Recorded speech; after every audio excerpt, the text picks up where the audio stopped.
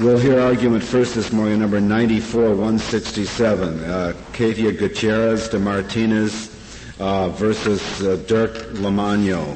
Mr. Rodriguez. Thank you, Mr. Chief Justice. May it please the Court. The question before the Court today is to resolve the dispute between the circuits. That is, whether or not the Attorney General's scope of employment certification issued under the Westfall Act is subject to de novo judicial review by the District Court. This action involves a simple automobile accident in Barranquilla, Colombia, where an employee of the federal government driving at night injured petitioners. An administrative claim was filed in 91. Subsequently, after 2 years of filing additional data to the administrative body to toll the statute of limitations, the action was filed in 93. 3 months subsequent to that, the U.S. Attorney for the Eastern District of Virginia issued a one-line paragraph saying that Mr. Lamagno was in fact acting within the scope of his employment. We opposed that motion in the district court. However, based on the Fourth Circuit's ruling in Johnson v. Carter, they held that there was no discretion on the part of the district court but to dismiss the action and substitute the United States. As a result of having the United States substitute, the action was dismissed as a result of the Foreign Claims exemption to the Federal Tort Claims Act, and this action was then filed petitions before this court. We believe that the Fourth Circuit's decision is in error in two essential ways. First, there is nothing within the Westfall Act to indicate that the presumption of judicial review under the Federal Drivers Act, which was the underpinning of the Westfall Act, was amended, that at all times judicial review was maintained. Well, they did change the statutory language, didn't they? Yes. Under D1, Mr. Chief Justice, they changed the statutory language to expand what was under the Federal Drivers Act, that is, immunity from suit if a federal driver was acting within the scope of employment at the time of a car accident, to encompass all federal employees as long as they were acting within the scope of their employment. And what did the Federal Drivers Act say about judicial review? It said nothing, with the exception on the issue of removal from the state court to the federal court, which permitted a challenge by the individual. With regard to an action that was filed in diversity in the federal court, it was moot. There was a presumption of judicial review, and the courts followed that presumption. And that... Well, no, wait a minute. Was the presumption of judicial review contained in the language of the Act? I've been reviewing the decision. Now, you can answer that question yes or no, surely. Specifically, no. Within the Federal Drivers Act. It was not specifically black letter law within the statute. Well, was it any other kind of letter law within the statute? No, Your Honor. Subsequently, the Westfall Act expanded the ability of immunity from suit on an individual basis if the federal employee was acting within the scope of employment. The reason why the need for judicial review is threefold. First, without judicial review, there's a question about due process. Here we have individuals who have a right of action as a result of a tort action, having property damage and injuries, having no opportunity to be heard as a result of a certification scope of employment by an administrative body who is acting both as a fact finder and at the same time as defense of the fellow employee. And what is the argument that would deny due process? This accident took place in Colombia, right? Correct. And you're perfectly free to sue in the courts of Colombia, I take it. No, Your Honor. As a result of sovereign immunity, Mr. Lamagno was detailed to the United States Embassy, and so there is sovereign immunity from suit in Colombia. As against him as an individual, against the United States, I can understand that argument. But suing him as an individual, you can't sue the United States.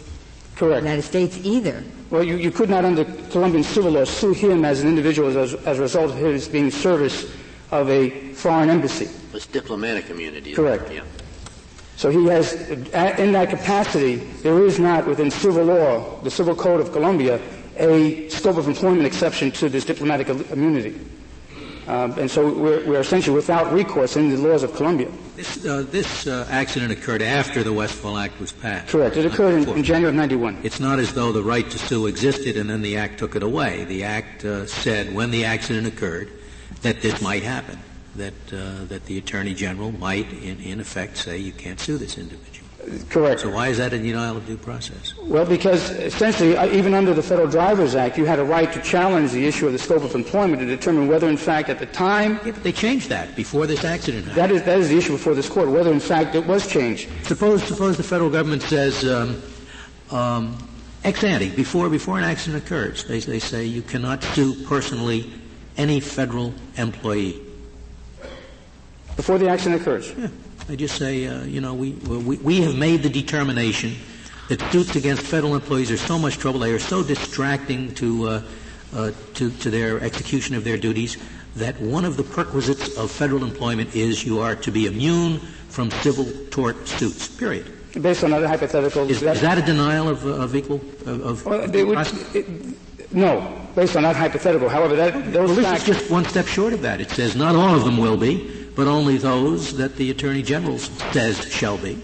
Shall be. I think there's a large distinction between the hypothetical you presented and the facts with regard to the Westfall Act and the antecedent Federal Drivers Act. The Westfall Act was never designed and never attempted to remove the issue of judicial review. There's cursory legislative language in the history of it, but with regard to the specific... I was not speaking to the point of whether the Act removed judicial review. I was speaking to your argument that if it did remove judicial review, it would be a denial of due process of law. If it did, based on your hypothetical... You said it would be a denial of due process. No, based on your hypothetical, I said that would be acceptable because there would be a clear, emphatic statement on the part of Congress saying that for these specific findings and these specific fact situations, we will deny and we will underwrite our federal employees. Now, whether or not that was challenged... Leaving it to the Attorney General is what causes it to be a denial of due process. Leaving both issues, both the fact-finding and the defending of the employee. And then the third issue, removing all recourses for the injured parties. Well, before the Federal Tort Claims Act, you couldn't sue the government for any injury inflicted by an employee acting in the course of his employment. But that is the issue. Our challenge is whether or not Mr. Lamagno was, in fact, acting within the scope of employment. And what we requested both at the administrative level, where we raised the challenge initially, was some sort of impartial fact-finding that to assure that, in fact, he was acting within the scope of employment to provide that type of immunity. Neither at the administrative level nor at the judicial level do we have that type of impartial fact-finding. But you had nothing at all before the Federal Tort Claims Act. We had this lawsuit against the individual. That is a common law tort that occurred in Colombia, which we have sued Mr. Lamagno in his individual capacity. And you say the diplomatic immunity is so total that even acting outside the scope of employment, there's no remedy in Colombia. There would be no way of getting into the court because of the diplomatic immunity. Well, how can you lay venue against him back here in the United States? Because he's a resident of Virginia. He works out of the agency that's stationed in Virginia. All indices indicate that this is where his connection was in Virginia, hence that's why the lawsuit lie. Otherwise, was he served with process in the action? We served process both on the agency head and also on the agency in his name, which was accepted. Well, was it? This is collateral, but I doubt that they could accept service to him personally, could they? Well, we've never received it back to our process server, Your Honor. You sued him personally based on all-purpose jurisdiction. You sued him where he resided, his all-purpose forum where he resided. You said you would be left without a remedy, but isn't there some kind of administrative proceeding ongoing before the DEA? Theoretically, there is an administrative process.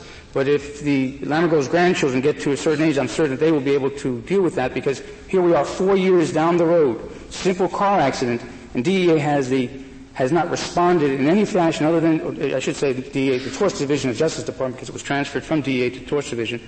Although they've requested mountains of documentation, both medical reports and other information, they never have responded during this 4-year course as to what the status of this action would be. Could you tell me a little bit more about your due process argument? What line of authority, what precedents from this court do you cite in support of the proposition that there's a denial of due process when the certification by the government deprives your client of a cause of action? Well, the line of reason from this court starts out that there is a property right in a common law action. That's been supported in Petrovsky versus United States in the Second Circuit and reaffirmed there. And that once you have that property right, in order to deprive them of the property right, you have to have due process. And what's your closest case in point from this court? A moment, John.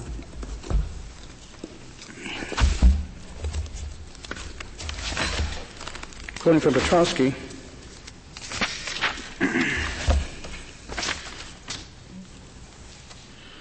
they cite Paul v. Davis, 424 U.S. 693. But of course, you're making that argument of a property right. It's a fine argument when the statute is passed after the cause of action arises. But this statute was passed before the cause of action arises, so the point can be made that the cause of action, when it sprung up, was automatically limited by the statute. But there was no cause of action expected or anticipated, except one that was subject to this Attorney General's specification. But that's only if you abide by the analysis that when the Westfall Act was passed, it was designed to remove judicial review. There is nothing to support that assertion. Let me ask one more variation about the due process question. Would you have the same due process objection if the statute did not say that the Attorney General would certify that the individual was acting within the course of his employment, but simply said, if the Attorney General says no cause of action, there shall be no cause of action? I believe that you'd have the same sort of problem of having the fact finder. And he's not finding any facts. He's just saying, I don't want this guy sued. He's not finding any facts at all. So there are no facts. Yes, I would find the same problem. The due process. Same problem. The issue of bias by the fact finder is one of the key ingredients of this particular case, because here you have the person who is the supervisor of the employee, if you will, making the decision that when he makes the decision that, in fact, scope of employment exists, it ends all litigation. Are your clients American citizens? No, they're Colombian citizens. And the accident occurred in Colombia? In Barranquilla, Colombia. And they're protected by the Due Process Clause? Is the whole world protected by the Due Process Clause of the American Constitution? It's sad to say no, but in this instance, when they have an action against an employee who lives in the United States, and they're filing under state law right of a tort action under the state law of Virginia, and then if there is affirmative government action to deprive them of the right to litigate, due process does kick in.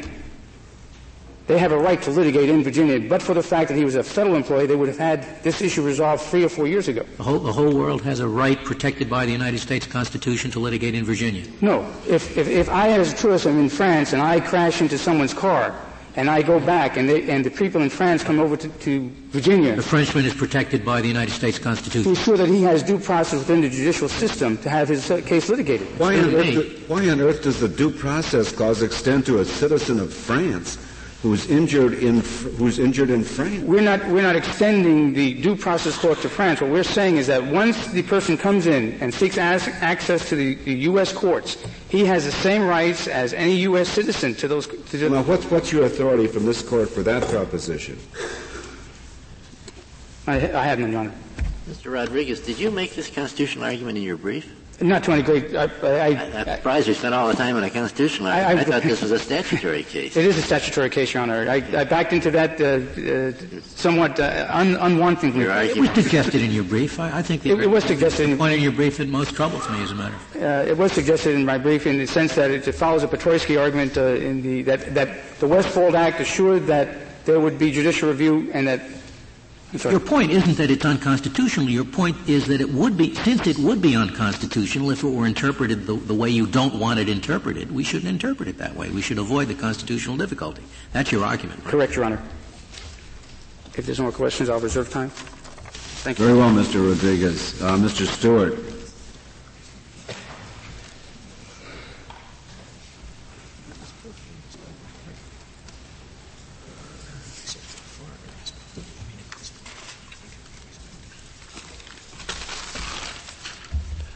Mr. Chief Justice, and may it please the Court, the position of the United States is that under the Westfall Act, the Attorney General's scope certification is subject to review by a court at the behest of a tort plaintiff.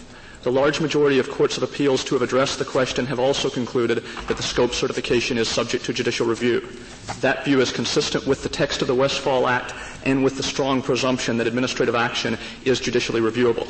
Moreover, to permit judicial review of the Attorney General's scope certification does not render the Act susceptible to a challenge based on Article 3.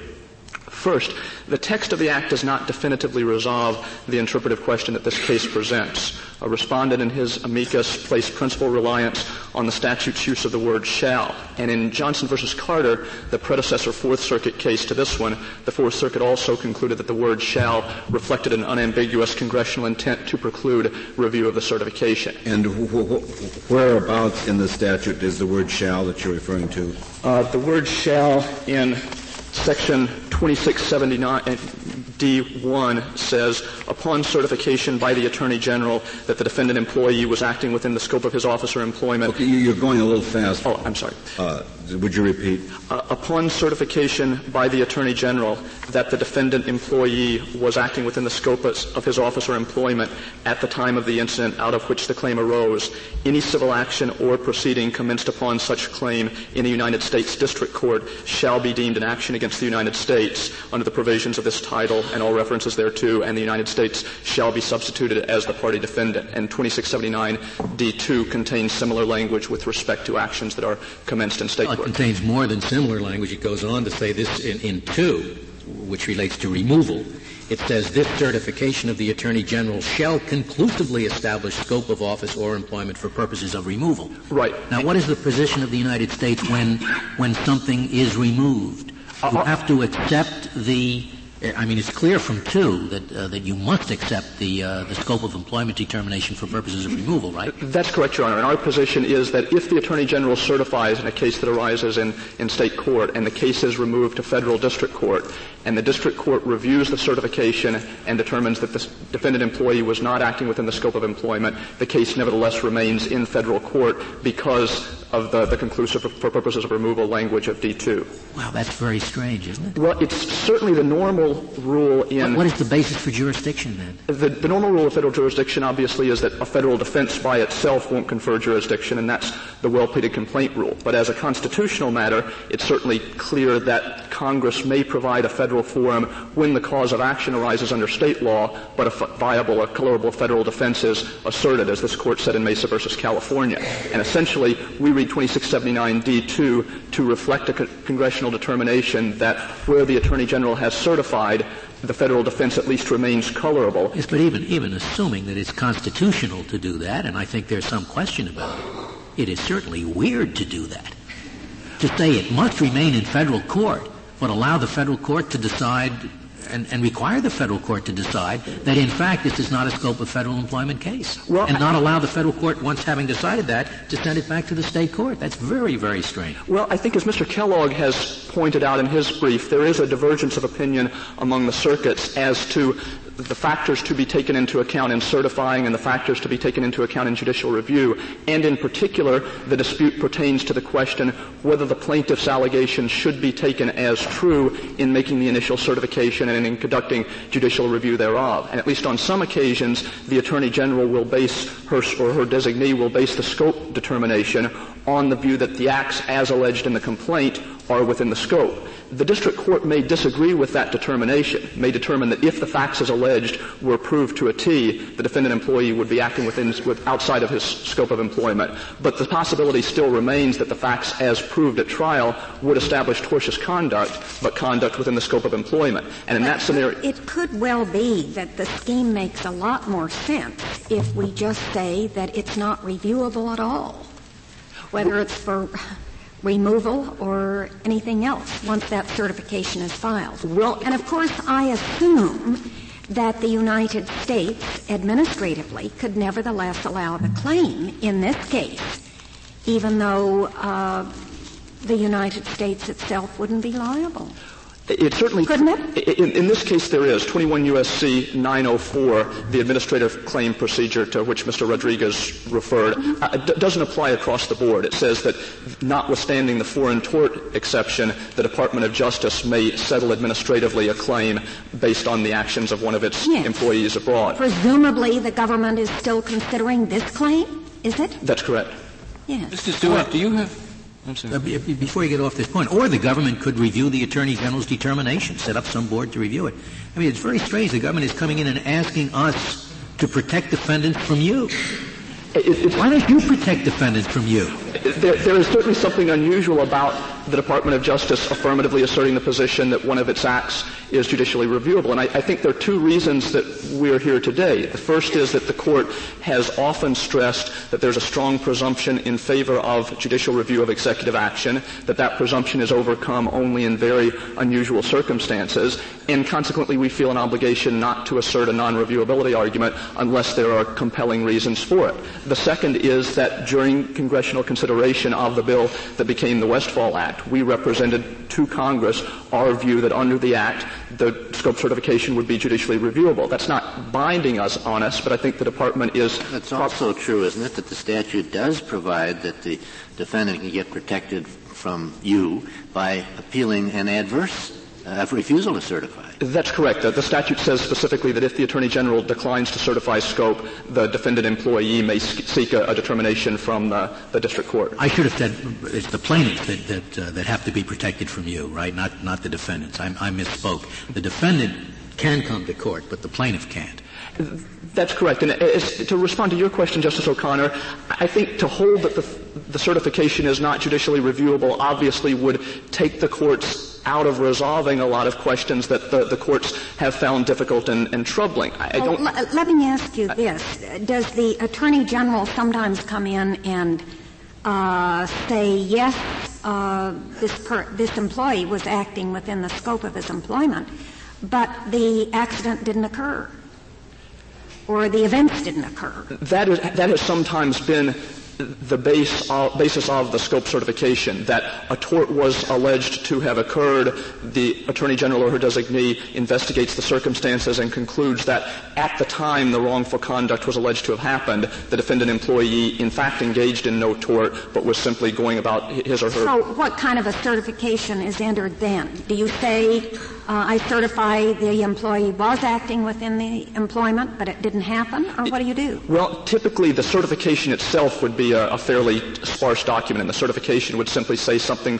to the effect of this one, that I've investigated the circumstances of the allegations and have concluded that the defendant employee was acting within the scope of employment at the time of the alleged incident. Typically there would be supporting papers, either a memorandum in support of the notion of notice of substitution or an affidavit that would flesh out the basis for the conclusion. I think here we had something of a truncated proceeding because the scope certification was undertaken immediately after the Fourth Circuit's decision in Johnson versus Carter. And I think it's likely that because the Fourth Circuit had very squarely held there would be no judicial review, there was probably less of a sense of a need to make a record. And certainly... Isn't it correct that in Justice O'Connor's hypothetical, you would have the case removed and then you would file an answer denying your liability? I mean, you would defend on the merits, but the United States would then be the defendant. And the hypothetical she gave, where you said he was in the scope of his employment, but there was no accident. You'd get removal and substitution, and then you'd defend on the merits. That's correct, although if the plaintiff wanted to seek judicial, again, under the view of most circuits and under the view that we believe is the correct one of the Westfall Act, the plaintiff could seek a judicial review of that process. I think the proper construction... Why would the plaintiff seek judicial review? I mean, ordinarily, it's more desirable to have the United States than the employee as the defendant. So but when there's an exception, as there is here, otherwise the certification is more likely than not to please the plaintiff, is it not? That's correct. I think the class of cases in which the certification is challenged tends to be an unrepresentative sample of tort suits against federal employees, because the challenge is generally made when there appears likely to be an exception barring suit against the government under the FTCA. Well, do we know, I suppose one of the considerations to bear in mind in trying to infer what Congress had in mind was the risk that it might have been guarding against. And do you know, either in gross figures or in percentage terms, how frequently the certification in fact results in a situation like this in which the United States ends up claiming an immunity so that there can be no recovery against anybody? I don't know the answer to that either in gross terms or percentage terms, and to some degree it would depend on the perspicacity of plaintiffs' lawyers. That is, if all plaintiffs' lawyers were fully aware of all the ramifications of what they did, presumably they would not name the individual employee as the defendant to begin with unless they suspected there was some bar to suit against the United States under the FTCA. So that might affect the calculus. Mr. Stewart, I'm really impressed with the generosity of the government's position in this case. You have a statute that says shall categorically, and you argue to us that does not mean shall. I can think of a lot of other areas where there is much less clear language about judicial review. In immigration, in review of administrative determinations concerning federal employment matters. Can we take it to be the consistent position of the United States that there should always be judicial review? Is that a new approach that the government? I guess I'd have three responses to that. First, the kind of situations in which we would most want to assert a non-reviewability argument would be those in which the administrative determination rested on the exercise of discretion or involved a substantive area that courts were ill-equipped to consider, such as the national security area. Here, as to the question whether a particular individual was acting within the scope of employment at a particular time, this is the kind of thing that courts resolve all the time. I can see the Attorney General coming in and saying, DEA agents, you don't know, Your Honor, what a DEA agent is like. I mean, the argument here is that he is always on duty. He is always on duty. Always dressed to look like a drug dealer, and even when he walks down the street, he's on duty. Your Honor, you can't possibly know what it's like. I, the Attorney General, know that.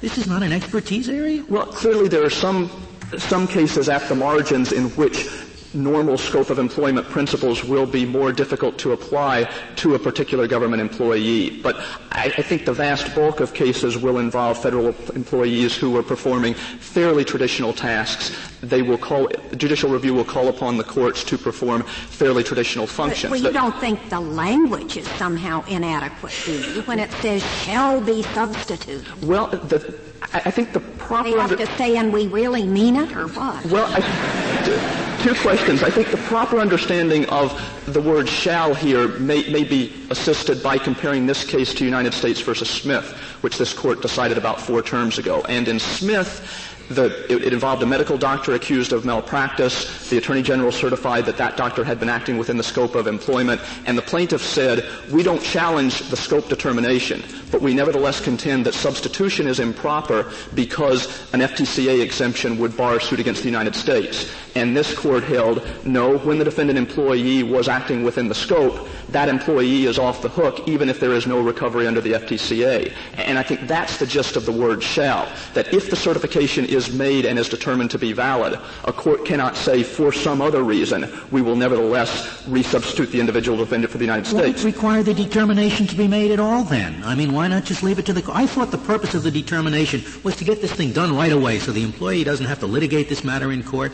A quick determination, but you're saying it's going to have to be litigated anyway, even if there is the determination. Well, as Justice Ginsburg's question points out, without knowing the percentages, there will certainly be a large number of cases in which the certification will not be challenged because it's not in the plaintiff's interest to challenge it. It's in the plaintiff's interest to sue the United States. So at least in a large class of cases, the certification will help everybody out, will be of service to the plaintiff. Aren't there instances in which, in state courts, there's a pleading of malice or assault and battery, and there's an attempt to get a jury trial in the state court? That's correct. And courts, the Attorney General and reviewing courts have devised various means of dealing with these situations, and one of them is that traditionally the Attorney General's designee has investigated the circumstances of the alleged incident. I'm sorry. Do you in any event share the petitioner's view that there are some constitutional concerns if, say, a state cause of action before a jury trial was foreclosed by reason of the certification that's non-reviewable? No, we don't. Thank you, Mr. Stewart. Mr. Maloney, we'll hear from you. Thank you, Mr. Chief Justice, and may it please the Court. With all respect to petitioner's representation that the old Federal Drivers Act did not contain language with respect to judicial review, I'd like to quote subsection D from the old Federal Drivers Act, which is 2679, codified in 1982. Where are you reading from so we might follow you? On page 9 of Respondent's Brief. Thank you.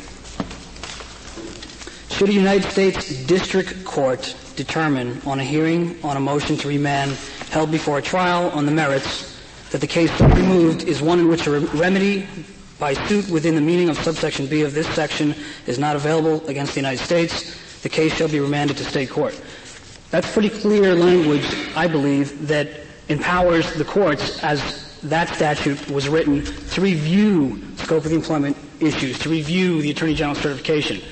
That gave the courts that power. The new Westfall Act passed in 1988 took that power away. But now 2679D just talks about on a motion to remand, doesn't it? Well, that's correct, Your Honor. But it clearly articulates that the United States District Court is making a determination on a hearing. Yes, but on a motion to remand. And at least the Westfall Act seems to set out several different sections, and it seems to treat a little bit differently a motion to remand and the simple determination whether a suit shall proceed.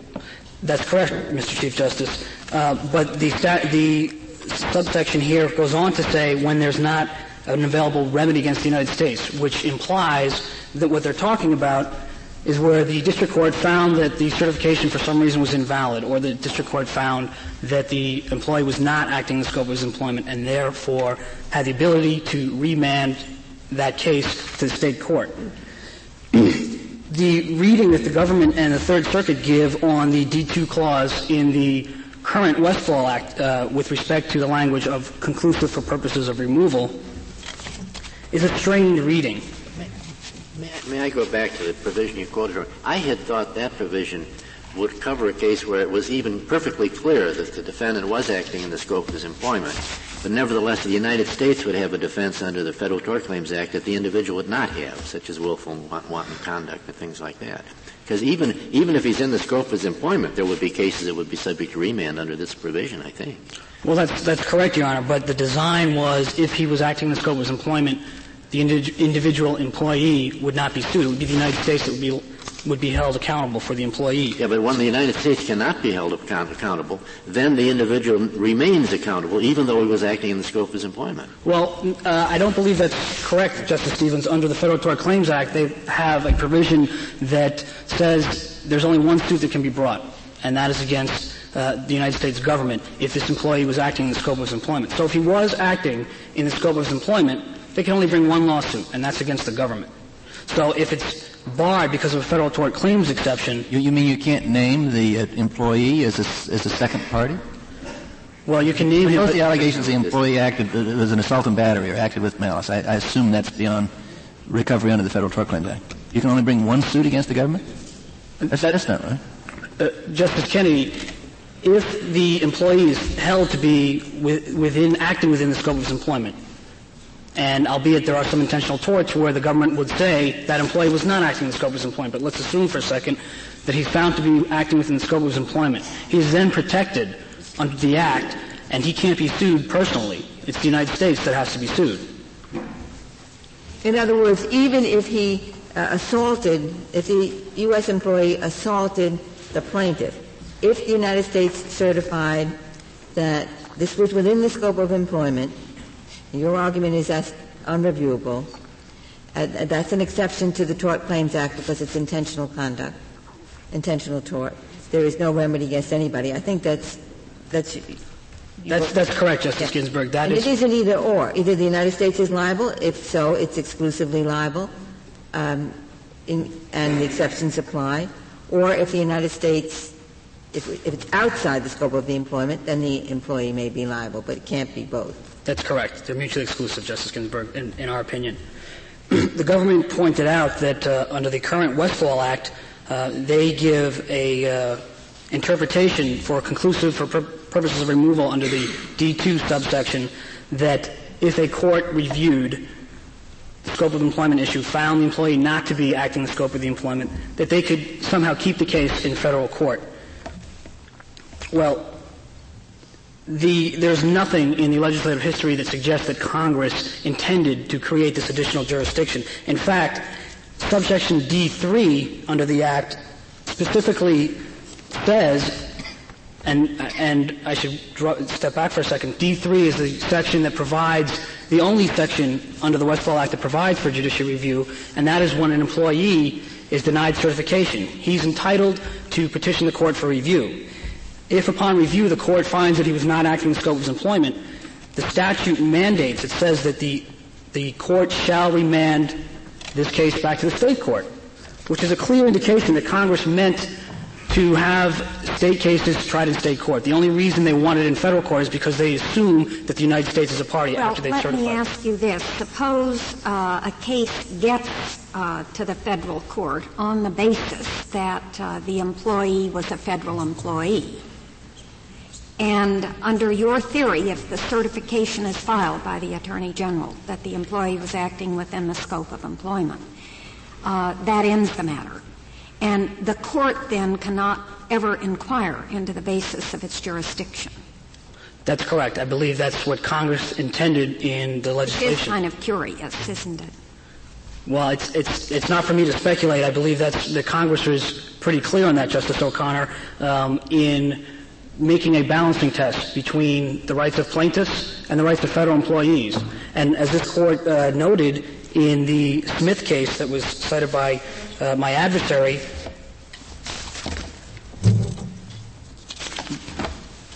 Congress gave less solicitude for plaintiffs' rights in passing this act. Well, there's no doubt that Congress did just that with respect to removal, at least. Because with respect to removal, Congress did say, and we really mean it, right, with that separate provision that says, and the only question is whether they did a similar thing with respect to liability at all. Well, Justice Scalia, the language in D2, and we really mean it, although not found in D1, does not undermine the clear and plain language in the D1 clause, which says that upon certification by the Attorney General, this shall be deemed an action against the United States, and the United States shall be substituted. That's pretty clear. So once the United States is substituted, even if it's determined that it comes within an exception to the Tort Claims Act, why isn't it just like you have an ordinary diversity suit and the defendant 2 days after the complaint is filed moves to the same state as plaintiff, so you have no more diversity? Doesn't wreck federal jurisdiction, does it? No, if a plaintiff moves after a complaint's been filed, it will not wreck. So then you have federal courts trying a case between two people of the same citizenship. Why is that any different from the United States having been the real party? And then the United States dropping out because the exception applies, but the court finds was outside the scope of the employment, so the employee gets substituted. Why should that be different? Well, that wouldn't be different. If I understand your question, Justice Ginsburg, if the case is in federal court by virtue of diversity, then it can stay in federal court. There's a federal question. There's a federal subject matter jurisdiction over the diversity action. But the diversity has in fact ended. Here, there's the suit against the United States, certainly a secure basis for federal jurisdiction, suit against the United States. That's correct, and that was the presumption that Congress was making if the United States was a party, that they would have federal jurisdiction, even if there wasn't diversity. And that's what they meant by the But language. That once existed, just as diversity once existed in my other case. So once federal jurisdiction having latched on, the court can continue to hear the case, even if the basis for federal jurisdiction terminates after the proceeding begins. Well, that's correct. Under pendent jurisdiction, a district judge You wouldn't acknowledge that it once existed. I mean, surely a proper analog, as I understand your brief, would be a situation in which it was thought that one of the parties was from another state. And then it is discovered in the federal court that he was never from another state.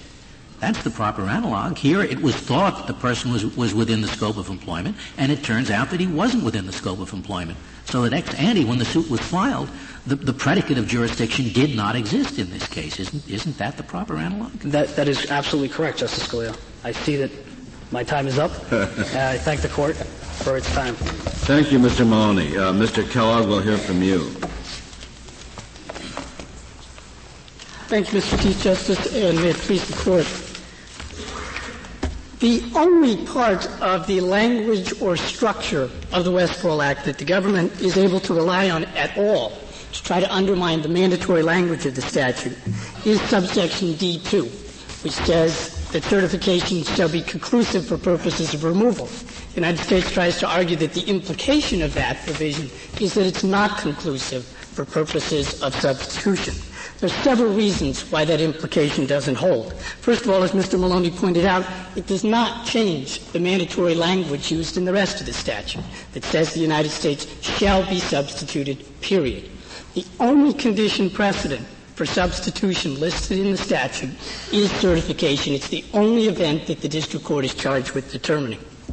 The second reason the implication doesn't hold is that it's counterbalanced by subsection D3, which says that if the Attorney General does not certify, then the plaintiff can seek a certification from the court that he was in fact acting within the scope of the employment. You mean the defendant?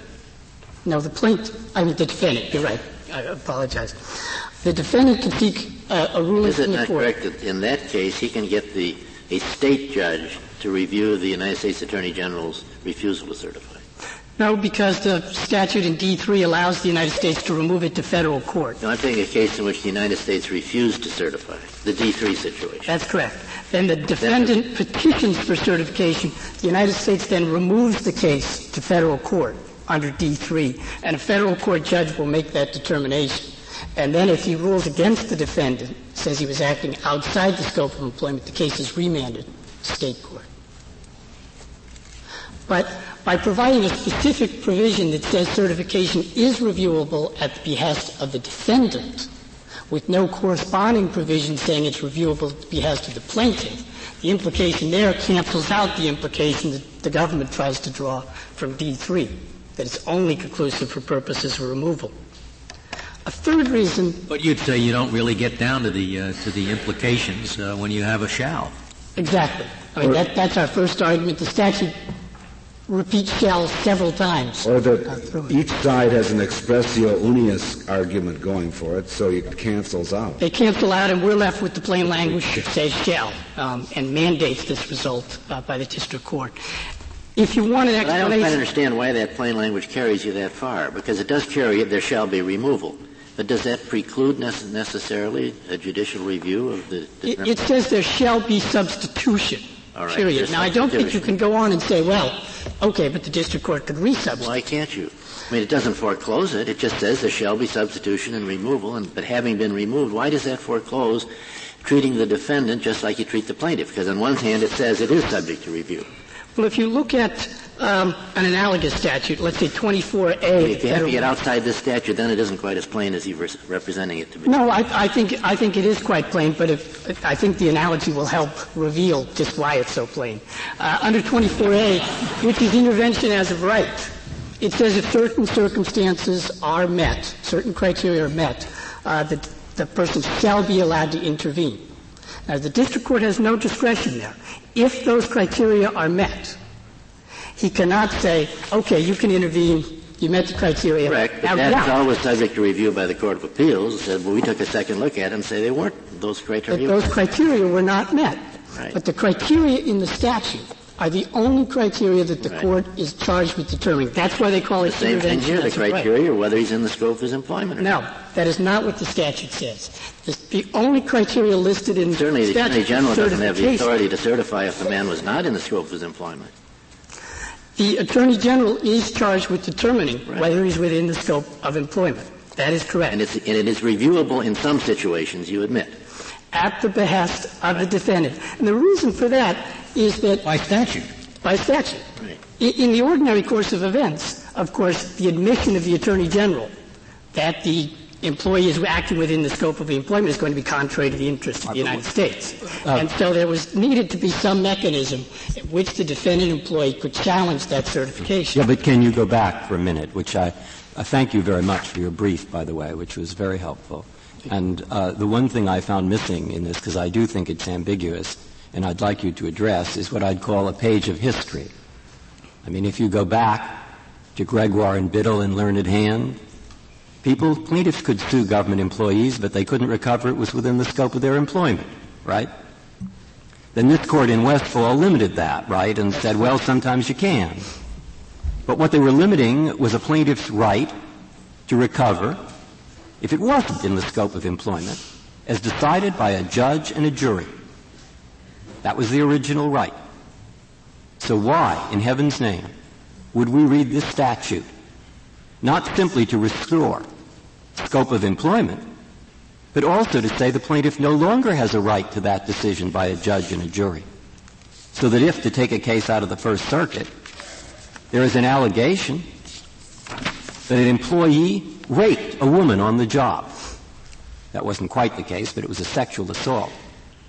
Whether or not that occurred will be decided not by a judge or a jury, but by the Attorney General.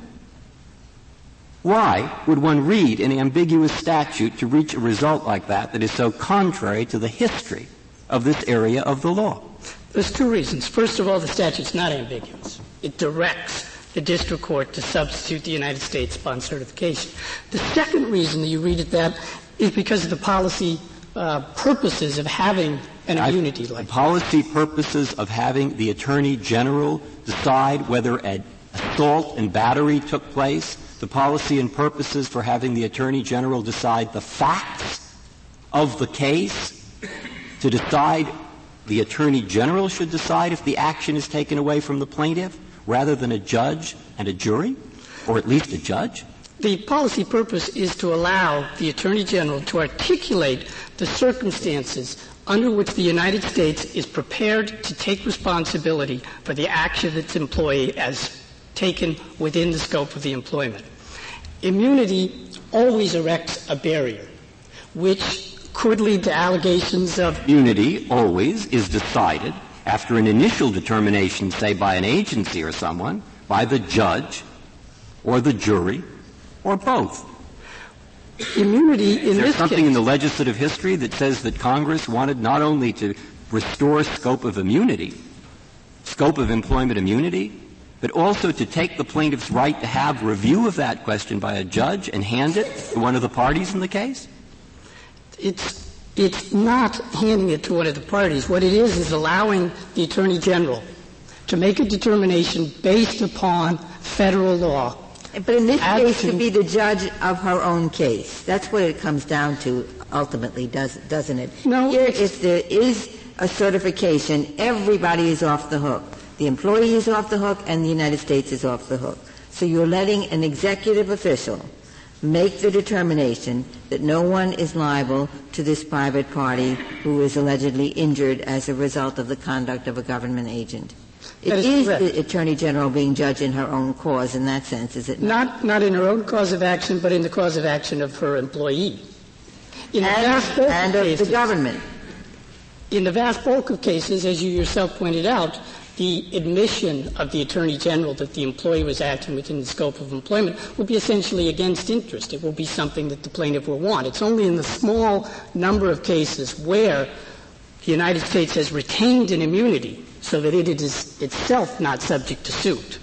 I'm not sure it's correct to say that it's against the government's interest, because the government typically protect their employees even when they're sued for things that might be outside the scope of the employment, because there's an interest in the morale of the workforce to give them protection of this kind. It's not necessarily entirely against the government's interest. No, that's the whole point of immunity, of course. Congress made a judgment that federal employees were particularly vulnerable to suit and that they needed this sort of protection. Now, if you breach that barrier... Or they're willing to have the federal government pick up the tab on the liability is what they're willing to do. That's correct. They are. If you breach that barrier... The overall best interest of the workforce and the United States. That's correct. Mr. Kellogg, could you say something about the due process argument? I mean, the argument's made that we should interpret shall to mean something other than shall because of the constitutional problems that arise otherwise. Is there a constitutional due process problem about taking away a cause of action? No, I don't think so. I think your answer, quite frankly, was perfectly correct on that point. The statute was passed before the action question occurred. Congress could have passed a broader statute cutting off any suits whatsoever against federal employees. Therefore, it can do the lesser of allowing the Attorney General to... Well, the greater doesn't always include the lesser. Here they said we're going to leave it up to a single federal official to decide whether you have a cause of action or not. Is that in accord with due process of law? Can you give... I see no problem with that. What about I certainly have not seen any cases cited by the petitioner in this case that would indicate. May I ask one question about the word shall, great emphasis on it. Is it not true that you could leave the statute with all the shalls that are in it as it is now and then add a sentence at the end providing, however, the determination shall be subject to judicial review? You still need the shalls just as you've got them to get the case moving. No, I don't think that's correct. I mean, you could have added a sentence on there, and it would have negated. And so the point is that the shells don't resolve the question of judicial review. They just resolve the question of initial removability and initial substitution. No, it wouldn't be a however; to be a provided however. That if the court finds that that the certification was incorrect, the United States shall not be substituted. That's correct. I mean, I wondered about a different constitutional problem. I don't know if this really exists or not. That's why I appreciate your view. But there's a line of cases in this court that talk about a constitutional separation of powers problem that arises when you take a common garden variety tort action, and you say that common garden variety tort action is no longer going to be decided by a court. It's going to be decided by an administrator. They go back to Crowell and Benson, Shore, Marathon. Now here, in fact, even in Crowell and Benson, you could take a common variety tort action and give it to an administrator because there was judicial review of that administrator's decision. Now here, I take it, you would be taking a common garden variety tort action, handing it not to really over to the Attorney General to decide, and there would be no judicial review of that Attorney General's decision on that common garden variety tort action. Now, what I wonder is, doesn't that raise some kind of constitutional problem under Shore, Crowell and Benson, Marathon, and all those cases that worry about taking tort actions away from judges and juries and giving them to federal or state administrators? I don't believe so, Justice Breyer. I think the key point here is that the determination by the Attorney General as to scope of employment is itself, under the common law, generally regarded as an admission or a ratification of the acts of that employee. I know of no separation of powers or due process problem in allowing an employer to ratify or acknowledge scope of employment on behalf of its employee. Now, ordinarily, of course, under the common law, the plaintiff could then proceed against both the defendant employee and the employer who admits responsibility. The reason being that the admission was adverse to the declarant's interest. That's correct. But here the admission is taken as defeating a cause of action, say in a state court with a jury trial for a malicious act. And that is precisely what this court in United States v. Smith acknowledged was the result of the Westfall Act and the intent of Congress, that even when it cuts off an ordinary common law tort action against the employee and against the United States, it is still precluded by the Act. Well, but there was a judicial determination there of the fact of immunity. And that isn't so here. No, there was no judicial determination. The determination here is a unilateral determination by the executive. There was no determination in Smith. There was merely the certification of the Attorney General. And in Smith, this Court indicated that certification was sufficient to require substitution. But there was no issue about the certification. No question was raised about it. The precise issue here was not raised there. Nobody there said that it acted outside the scope of his employment, as I understand it. That's correct. But the Court's discussion certainly indicates an assumption as to how the statutory scheme worked, that upon certification, the United States was required to be substituted. You think certification is reviewable somehow under the Administrative Procedure Act, final agency action? I don't think so, Justice Scalia, because this statute really sort of occupies the field and sets up its own standards for how the determination is made, besides which I view this decision in the light of a discretionary determination. What are the standards? You said you just used the words set up standards for how the determination is made. As I understand it, the U.S. attorneys all over make these certifications or not. Are there guidelines for them? I was unable to find any. I looked in the U.S. attorneys' manuals and could not find any. So we don't even know if there's any uniformity in the way these certifications are being handed out, do we? That's correct. But we do know that under the United States' view, scope of employment in this case would be determined under the law of Colombia, which would lead to all sorts of problems as to whether a federal agent is acting within the scope of his federal employment. It makes considerably more sense to have that determination made by the Attorney General or delegated to a U.S. attorney to try to determine some sort of uniform federal standards rather than have the agent subject to the vagaries of whatever law of whatever country he happens to be in. Is it not conceivable that apart from this procedure, apart from challenging it when the certification is made to the court that has the tort action, might there not be an action against these? Let's just suppose an attorney general who is or a U.S. attorney who is making these certifications just randomly, just in order to help both the employee at no expense to the government, without any investigation, whatever. Is there a possibility of a separate action under the Administrative Procedure Act to get that decision overturned? You'd have a different standard of review. The court wouldn't determine it de novo. It would simply determine whether the U.S. attorney's action was arbitrary or capricious, which would be quite different from what is asked for here. True. I think as an initial matter, there would be potentially Rule 11 sanctions in the court where the Attorney General or the U.S. attorney makes this certification. I mean, it is not something that the Attorney General or the U.S. attorney is likely to take lightly, because they do have to go into court. They do have to say, we've looked into these circumstances. We are certifying this. That's a representation to the court that puts the credibility of the United States on the line and subjects them to potential Rule 11 sanctions. Now, whether there'd also be some potential... If it's not reviewable by the court, how does the court get into it at all for purposes of Rule 11 sanctions? Well, in many instances, you'll find where a particular side wins the argument, but still can be subject to Rule 11 sanctions for misrepresenting some aspect. The court, for purposes of substitution, cannot look behind it. But if the court had reason to believe that, in fact, no investigation had been conducted or that it was done randomly or arbitrarily, it is a representation to the court subject to Rule 11. I'd like to raise a final point about the Article 3 problems in this case, because I think they are quite substantial if one takes the United States view of the statute.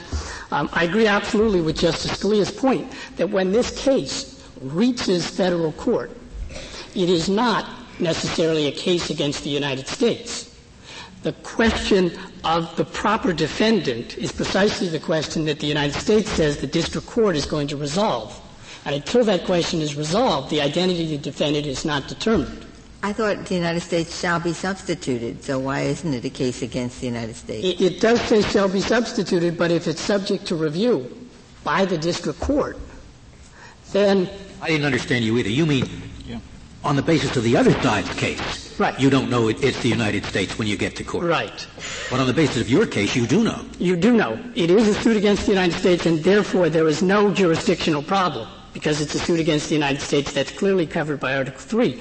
But on the Solicitor General's view, if the defendant is properly identified as the employee because he was acting outside of the scope of employment, then there is no federal question. Well, why is it any different from pendant jurisdiction? Pendant jurisdiction involves two claims, generally. Yeah, but here they came into federal court on a good basis. There's a suit. It's determined that, hey, this is a simple assault and battery. The attorney's not in the scope of employment at all. The federal forum remains. It came in on a good basis. Why can't it remain pendant, just like a state pendant claim? Because I don't think it makes sense to say it came in on a good basis if it's the district court that makes the determination, not the Attorney General. Thank you, Mr. Kellogg. The case is submitted.